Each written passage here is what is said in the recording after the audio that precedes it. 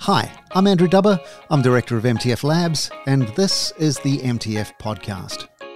Okay, so I'm going to try and do my best to make this sound like it's not some sort of paid advertisement, because it's not, but what I'm going to talk to you about, well, it's a product, and so it's going to be difficult to get away from sounding like, hey, go buy this thing.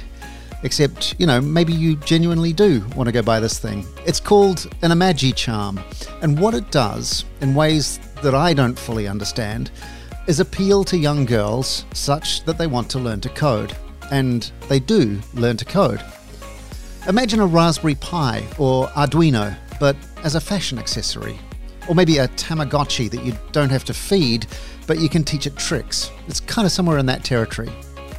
Now, someone who does fully understand the appeal, because it was her idea, is Imagi Labs CEO Dora Palfi. Dora brought a bunch of these Imagi Charms to an MTF Sparks event a couple of years back, and it was a real hit.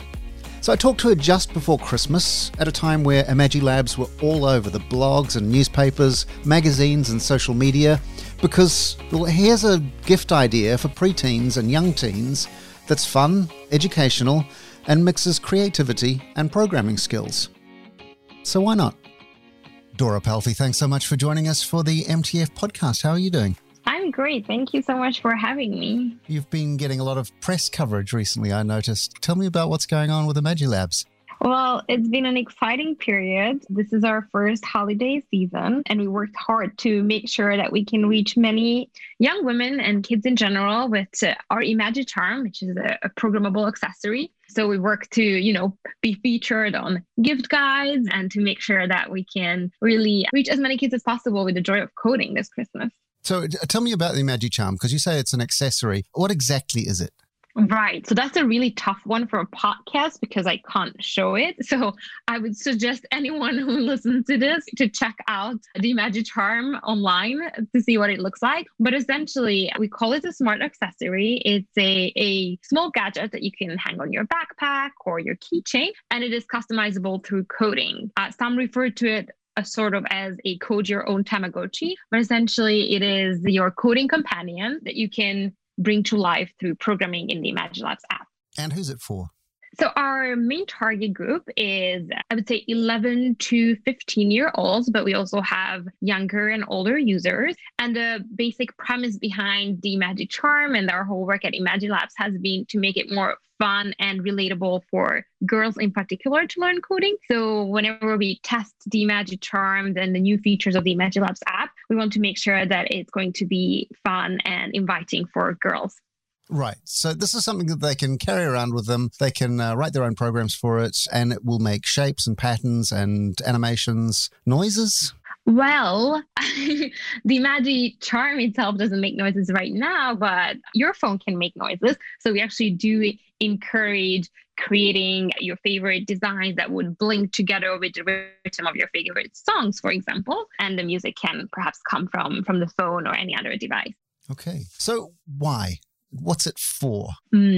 Well, let's start with sort of the big picture of why Imagi Labs even started and how we got to the Imagi Charm. So Imagi Labs was founded by 3 women who themselves have a tech background. And what we realized is that we really believe that tech is the future, and it is such a powerful tool to create solutions. And right now, women are severely underrepresented in tech. So that means that we also don't have an equal chance to shape this future. And so that is what we essentially wanted to change. What we have also found out through our own research and through secondary research is that a lot of girls are just as interested in tech as boys are until the age of 11. But in the early teen years, this interest starts to decrease. And it's not just the interest, but rather the confidence and the sense of belonging. And that is exactly what we wanted to change. We wanted to make sure that girls feel like tech is for them and that they have fun learning coding skills. Okay. And presumably there is sort of a creative aspect to wanting to get into code. Is it people who don't see themselves as technology people, kids particularly? Is it kids who don't see themselves as technology kids, but see themselves as creative kids that would want to play with something like this? Yeah, that's an interesting aspect. I mean, definitely our language and communication is inviting to the kids who would already be interested in tech as well. But right, what you're perhaps referring to is that actually, yes, creativity is one big pillar and aspect of our solution. And let me just sort of trace back to also the origins of the Magic Charm and the actual solution that we've built. So it started out as a user-centered design research project. This was during my master's degree at KTH in Stockholm. And so what I essentially did was working together with girls, with the end users, and trying to identify sort of design features for an imaginary product that they would want to use to learn coding. And so sort of the things that we observed and found out was how much our target end users, so girls in their early teen years, enjoyed self-expression and creativity, how much they enjoyed being social and doing things together with their friends, and also that their phones are the number one device that they use. And so that's how we decided to essentially bring coding to the phone. So lower the barrier, lower the friction to starting to code, but also to make sure that it is a creative process and that essentially we introduce coding just as a tool to create things, to make things, to achieve whatever you'd like to achieve. Right. And when you say coding, you're speaking about a specific computer language? Well, so right now, yes, ImagineLabs teaches Python with our current solution, but in the future, we are looking to expand the offering. And so it really goes sort of beyond that. I mean, it is about coding in a particular language. I think that is important that we teach a real language that is directly transferable to later coding in a computer, but it is also about learning that, you get error messages when you run your code and that you can write comments and you should write comments so that others can understand how your code works. It's not just necessarily about the particular language and the syntax, but about a lot more around development and computational thinking as well. Okay, so the outcome of this, ideally, is that there's a generation of people who know how to write computer software. Right. I think that is a big part of it, but also that there is a generation of people who have the confidence that they can write computer software. Because I think what happens is that when a lot of us get to college or get to our first internship, we might feel like we don't belong. And so having had that experience that, yes, I am a coder, I can create, and also having had the experience that coding is difficult and it's challenging, but it is also fun and rewarding, will allow this generation to sort of stick with it and to think of, as I mentioned, coding as just this tool that you can essentially apply to the problems and to the fields that you would like to dive deep in. Right. So it kind of makes me wonder, what sort of kid were you? Curious. But I would say that's interesting because I think I was certainly creative. I used to love arts and crafts, but I did also like science and math. And I must admit, I had this particular experience that I really enjoyed science. I really enjoyed mathematics, so the STEM fields in general. But because I was a girl, I was encouraged to perhaps gravitate towards biology or becoming a doctor. And I was never suggested to think about engineering or computer science as a viable path for me. Right. There's a kind of an educational underpinning in this, which is kind of more than just we want kids to be able to learn how to code. You've kind of gone deep into the educational methodologies of how people learn and structuring the lessons around getting people to go from zero to up and running with ImagiCharm. What's the kind of the educational basis for this? Yes, that is correct. I mean, some of it has really just come from our research and, of course, experiences, seeing how kids learn. But as you've also mentioned, we've done quite a bit of research into the actual pedagogy and the methods. And so what we use essentially called constructionism and constructivism, essentially we encourage girls and boys using our product to construct the knowledge along the way and really learn by doing. And so we believe that, learning happens when you're engaged and you're probably most engaged when you're at the edge of sort of having fun and being rewarded, but also being challenged. And so we really try to recreate that or create that experience. And so a lot of the learning that happens in our sort of universe, or as we call through the ImagineLabs coding concept, I think tries to cater to the fact that some of us learn in more sort of creative ways, as we explained. And I love this analogy with like human natural languages. So just like if one was to learn English, some of us might want to, watch TV and listen to music and really be more creative. And some of us would want to understand the grammar and the rules more. And so we want to recreate this flexibility as well, that you can get creative, you can play with the colors, but you can also get deeper into understanding the actual logic behind the code. I can imagine if you start out with the premise of you want people to learn how to write computer programs, that you would create a software startup. But you created a hardware startup. Is there a huge difference in that? Are the challenges similar? How does it work? Oh my God, yes. I mean, talk to any investor and they'll be like, but why hardware? But I mean, this was essentially the outcome of our initial research. And we saw that this sort of tangible aspect of it was so rewarding. Seeing something that you programmed on your phone light up on an actual physical other device is just so rewarding. And we've just observed this over and over and over again. And so we see that actually the hardware component adds a huge value. And probably especially for Gen Z, who has been growing up with their screens, with their phones, with apps, it maybe even is more meaningful to have sort of an additional physical touch point in this whole experience. But of course, we are also conscious of the cost associated with the hardware, and that first of all, it might not be affordable for all, and also just might add additional complexity. So actually our software itself is usable without the hardware. It's possible to use our sort of simulator to preview the code. And we do have classrooms and users who use our solution that way. So you can use only the software if you want to? Yes, it is possible.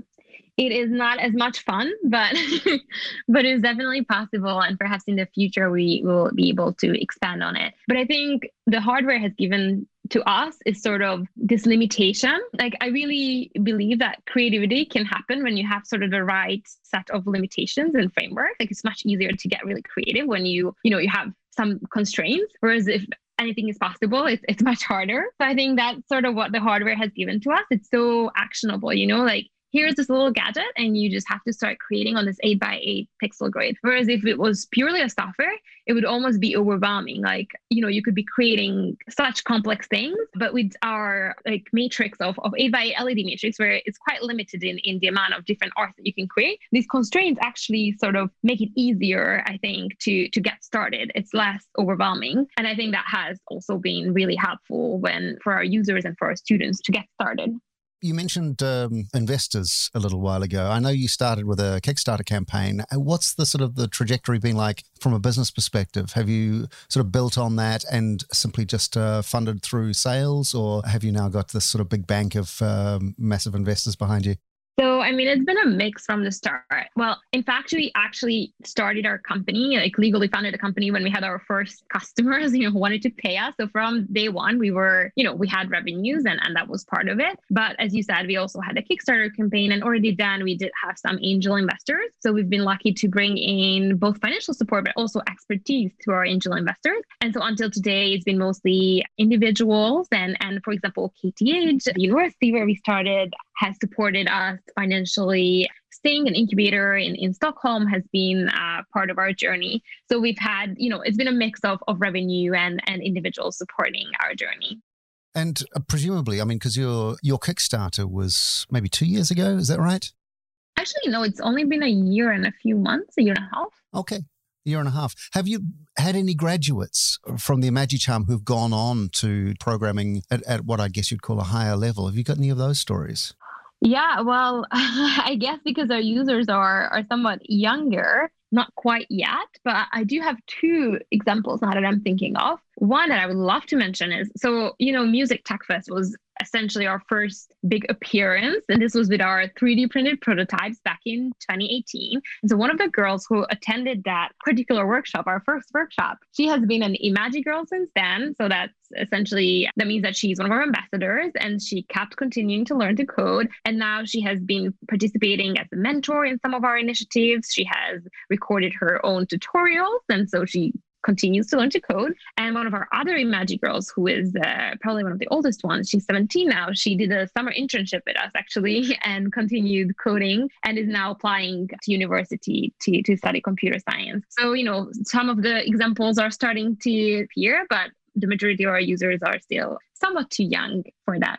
That's an amazing outcome to have that sort of trajectory already, because I remember at MTF in Stockholm in, what was it, September 2018? Exactly. Yeah, that was a real eye-opener, because you did have this big group of girls who are all working on these, they look like toys. And I guess that's deliberate, but there's a really kind of serious educational outcome that comes from that. Do you sort of see this as a toy, or do you see it as an educational device? How do you kind of think about it?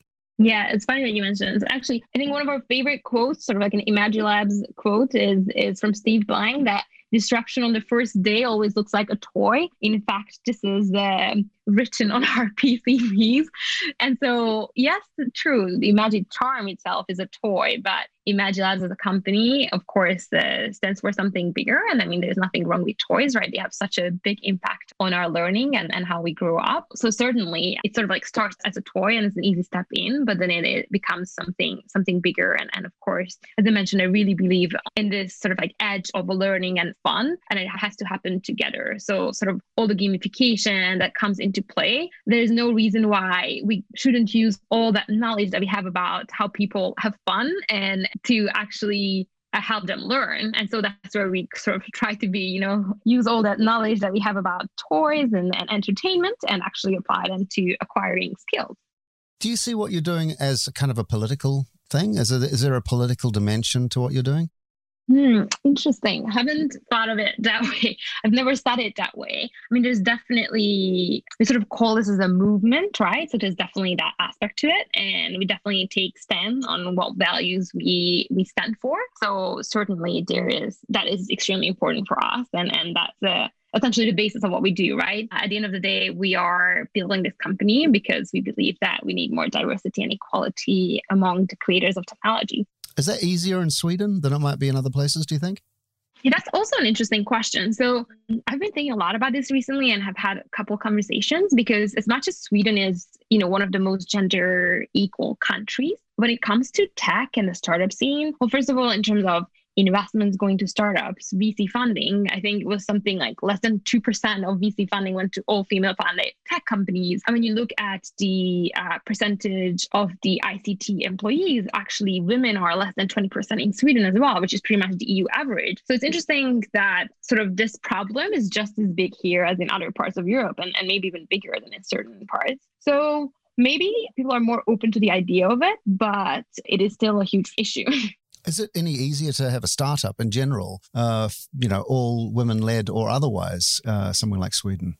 Yeah, that's also a great question. I do think that Stockholm or Sweden is a great place to start a company. I mean, in fact, I never really meant to start a company, so to say. That wasn't my goal. But so it happened that I was studying in Stockholm. I was really passionate about this problem. I had a solution that emerged from one of my coursework. And at the time, I also was taking a few entrepreneurship classes. I got involved with the startup scene. I attended a couple events, and I just heard all these inspiring stories and pitches and people just going for it. And there was also so much sort of support, both in terms of like financial support, like applying for a grant to do your first prototype, that it suddenly didn't seem like an impossible thing to do. It was just sort of a natural and fun challenge to get started building your own thing. And so I definitely think Stockholm is a great place for that. And there's also definitely a lot of sort of knowledge in the ecosystem. There's a lot of people who have built companies themselves and are willing to pay it forward and share their learnings. I was going to ask about that, because there are some really big startups, or that started as startups and now sort of massive unicorn companies. Is there that kind of nurturing of, sort of passing down the knowledge from sort of bigger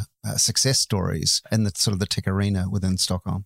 Yes, 100%. So that's definitely been part of I believe what has made us achieve so much in so little time, that really, really busy people are willing to give you their time and knowledge when you show that you are working on something hard, that you're passionate about, that you're doing something meaningful, and that you have a specific ask and a specific question and you know why you're asking them. And so, yeah, the ecosystem has been so open to sort of just support new initiatives.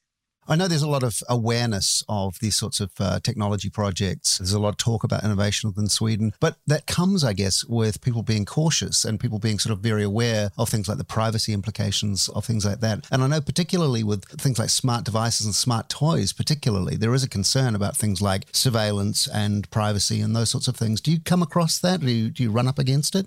So actually, that hasn't really been a big sort of question or issue for us when it comes to the Imagy Charm itself, because the Imagy Charm doesn't really have those capabilities. It doesn't do anything on its own. It literally just connects to your phone through Bluetooth, so it doesn't add that extra complexity. So the privacy concerns that we do face are just essentially regarding our app, and that is obviously important. And so with our small company and limited resources, we definitely still dedicated a lot of time and energy to making sure that our privacy policies in place, that we have the right system set up for reporting in our app, to even have profanity check in the coding environment, and, to ensure that this is a safe and supportive environment for children.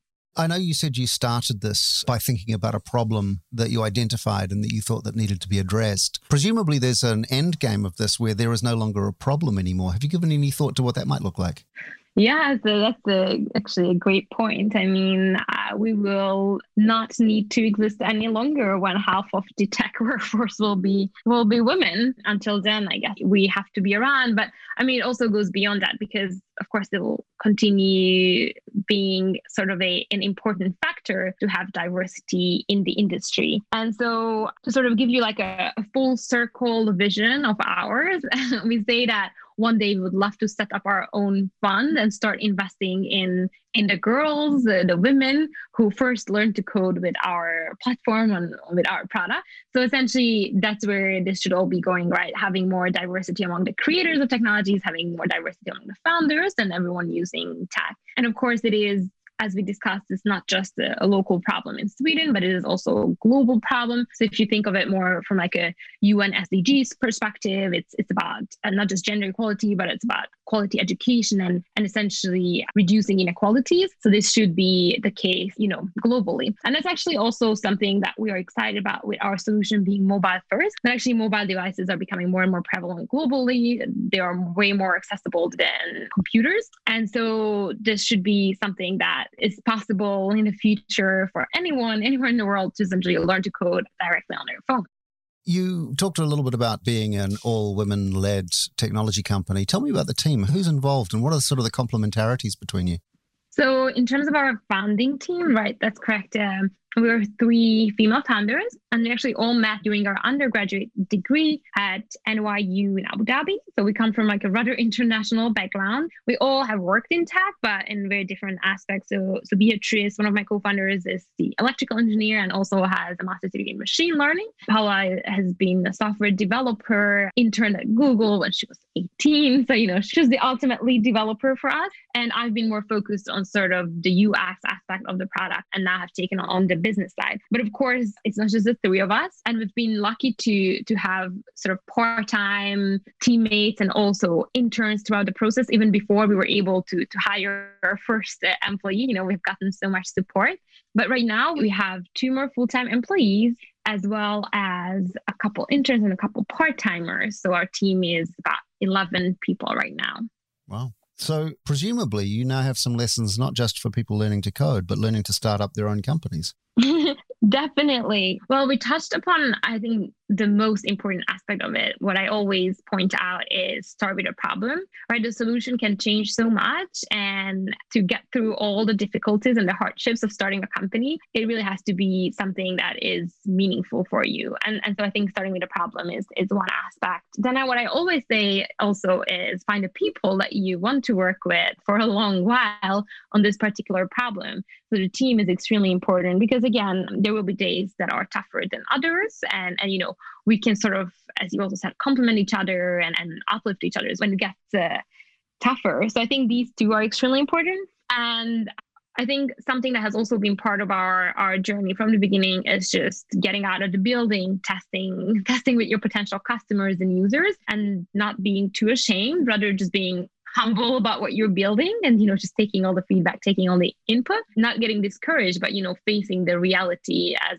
soon as possible. I think that's extremely important as well. The problem is the starting point, but the solution might change. Was the charm always going to be the solution? No, actually, we started from this idea of having a programmable phone case, which girls were extremely excited about, that they could sort of customize the look of their phone. But obviously, it was a bit more complicated to create a phone case because there's so many different types of phones. And it also has to be really thin and nice and well designed. And actually, so for the listeners who are not from Sweden, in Sweden, there's this concept called prao, when 14-year-olds get to intern for a week at a company. And we were lucky enough to have 3 prao interns with us for a week. And I showed them the prototypes of the phone case, which is also 3D printed. And they were like, okay, this is just not going to look good. Like, the idea is great, but it's just going to be ugly. and then we brainstormed with them. And that's when we sort of created the Magic Charm. And is the charm always going to be the answer? And that's exactly what I was also going to mention, right? It's just sort of the first step in the journey. That's how we look at it. And the answer really rather lies in the community, in the content. And I mean, I just know that we will have to continue sort of innovating and listening to our users and stay on top of trends and just keep creating solutions to make tech and sort of future skills more accessible and inviting to the ones who are currently underrepresented in the industry. Are there any other problems in this domain that you would like to see solved, but don't necessarily have the bandwidth to address with your own company? Oh, wow. Well, I mean, there's certainly a lot of problems in the industry, and I'm not even sure like what comes under this domain, but I think part of it, like, for example, I also feel quite passionate about financial literacy and freedom. And when it comes to the gender aspect of it as well, it's kind of similar to tech. The whole finance industry is also extremely male dominated. And then, of course, I am very conscious and aware of the other sustainability aspects of all the solutions that we're building and of like the environmental aspects of our solutions. And of course, for example, things like, can we even have plastic in our product, right? Like, is that sustainable? These are sort of the hard trade-offs that you have to make when you're kind of laser focus on one particular problem, that you can't necessarily be 100% perfect on every aspect of the UN Sustainable Development Goals. So, there's a lot of different fields that I personally have an interest in, but I think also part of like being a startup founder is that you sort of have to say no to so many things and just stay focused. And that's really, really tough. And now you're running these sort of educational pop-ups. How did that come about? You mean educational sort of workshops and events? Yeah, just turning up in places and essentially running labs, I guess. So, I mean, I guess like it was part of our product development process, right? So the way how the Magic Charm was born, the way how our curriculum was born is that every step of it was sort of tested in real world. And it's sort of funny to think about it that we were asked to do a workshop and we were paid to do it, but that also forced us to have to develop more content. And so sort of we kind of like consulted our way through building these new parts of our solution. And so I think that is really great for us because we get real world feedback.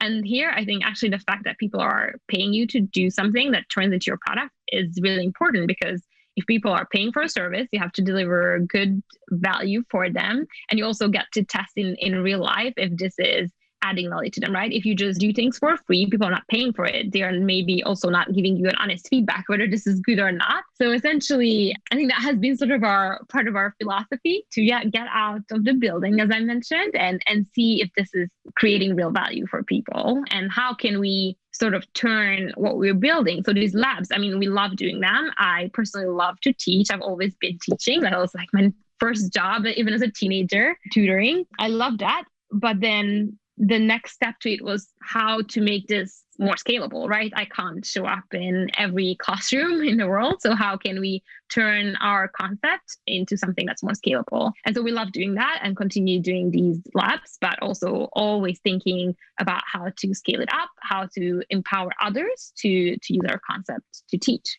And by scale it up, do you mean educational curriculum, actually putting it into schools? Potentially. We're actually running a pilot program here, or we're participating a sort of test bed for edtech startups in Sweden. So it's been it's being tested in schools. And I myself had a chance to sit in one of the classrooms, which was really exciting, as well as in a few international schools in Europe. So we're starting to test that out. Fantastic. And how's that looking? I mean, it's been really exciting, really great feedback so far. And as I mentioned, I managed to sit in multiple classes actually and get the feedback directly from the students. And I love getting feedback from students because they're just much more honest than adults and direct about what was good and what wasn't. So yeah, there's definitely room for improvement always, but it's just been delivering a lot of value to students learning to code. Right. Presumably it's not for everybody. It's not going to sell everybody on the idea of programming being for them. Correct. And it shouldn't be, right? And I think that's also circling back to the idea of having to stay focused as a founder. Like you also have to know if you're pleasing everybody, you're not pleasing anybody. Like you can't make a difference by trying to make everybody happy, right? And so instead of sort of like going for the breadth, we really want to go for the depth of it. And that's where especially our sort of consumer focus comes in. So schools are a great opportunity to sort of reach a lot of students. But exactly what you mentioned now is really important. That's why we're keeping sort of this B2C focus, because we think we can achieve a depth of difference for the ones who are open to it, right? And it's not like everyone has to become a programmer, but we want to make sure that the girls who initially had an interest for it or have a spark of interest, they have a space to sort of deepen that interest and connect with others who have this similar sort of goal. Right. Because there's a tension there, I think, because you talk about this in terms of literacy, and it's a word that you've used to describe this. And literacy, when it comes to reading and writing, isn't something that is for some people and not for other people. Everybody should read and write. Is that going to be the same for programming, do you think? I think there is a sort of level to it that should be for everybody. I think everybody should have what we call sort of computer literacy, right? Like technology literacy, to be able to use technical tools and perhaps to not think of coding as a black box. So I do think that a minimal level of exposure will be important for everyone. But then it's like the same extent, right? Like everybody can write and read, but not everybody write novels and poems. So, there's just like a different depth to it. Interesting. So what are the upper limits as far as the literature of Imagicharm is concerned? What are the poems and the novels that people can create on that? Yeah, there have been some really, really exciting projects that sort of went beyond our initial ideas. So one of my favorite projects was this dice project. So one of the users used the random module in Python to turn the Imagicharm into a die. So every time you run the code, it throws a different number. So you can use it for playing board games. We had one of our super users turn their Imagicharm into a tool that would randomly tell them or select whether they should watch Netflix or do their homework. Presumably weighted quite heavily in one direction too. Potentially. If she figures out how to do that, that's also a great achievement. And so there have been a couple like really fun applications, and it can get quite complicated when it comes to the logic and the mathematics to it. But I think like what's important is again that sort of this creative coding in Python is sort of just the first experience that we want to create and make it accessible. And we'll be looking to launch new sort of courses and concepts to potentially teach a different programming language. Or the next thing that we're looking at perhaps is sort of game development. So creating more interaction and more collaboration among our creators, among our users. Right. Is there a community that's formed up around this online? I mean, I'm old, so I think of Facebook groups, but there must be some sort of place where people are coming together talking about their projects? Yeah, so great question. And right, the age aspect of it is interesting. Of course, as a founder, as a marketer, I'm trying to understand where are our users hanging out? Where can we create communities for them? And so there is a community aspect to the app itself as well. So our users can have profiles and they do have descriptions in their profiles, and it's possible to share the coding projects within the Imagilabs app and comment on them. But we also have a Discord server. I don't know if you know about Discord, but it is, I guess, a more natural place for Gen Z to hang out. And so that's where most of the discussions are happening right now. Oh, Fantastic. Well, I'm really looking forward to you coming and bringing MagiCharm and your educational methodology to MTF Sparks when we have that next year in the summertime. It'll be fantastic to have that. I'm really looking forward to seeing that. Same. Really, really looking forward to it. Fantastic. Dora, it's been an absolute pleasure to have you on the podcast. I really wish you luck with it. It sounds like it's going really, really well. And I can see why. It looks like something that I want to use to learn how to do programming. So if that's any indication whatsoever. But thank you so much for your time. Really appreciate it. Thank you for taking the time to talk to me. Yes. That's Imagilabs CEO Dora Palfi, and that's the MTF podcast. You can find the MagiCharm at imagilabs.com, and this has not been a paid commercial, and other educational smart devices are, I imagine, available. You can find MTF Labs at mtflabs.com and at MTF Labs on Twitter, Facebook, LinkedIn, and Instagram. I'm Dubber, that's at Dubber on Twitter, and this week's episode was edited by Sergio Castillo. The intro music was by Indonesian electronic music composer Lux Inspira. This music in the background now is by Airtone, and the MTF audio logo, as always, was created by Run Dreamer. You're going to hear that again in just a second. Stay safe, have a great week, and we'll talk soon. Cheers.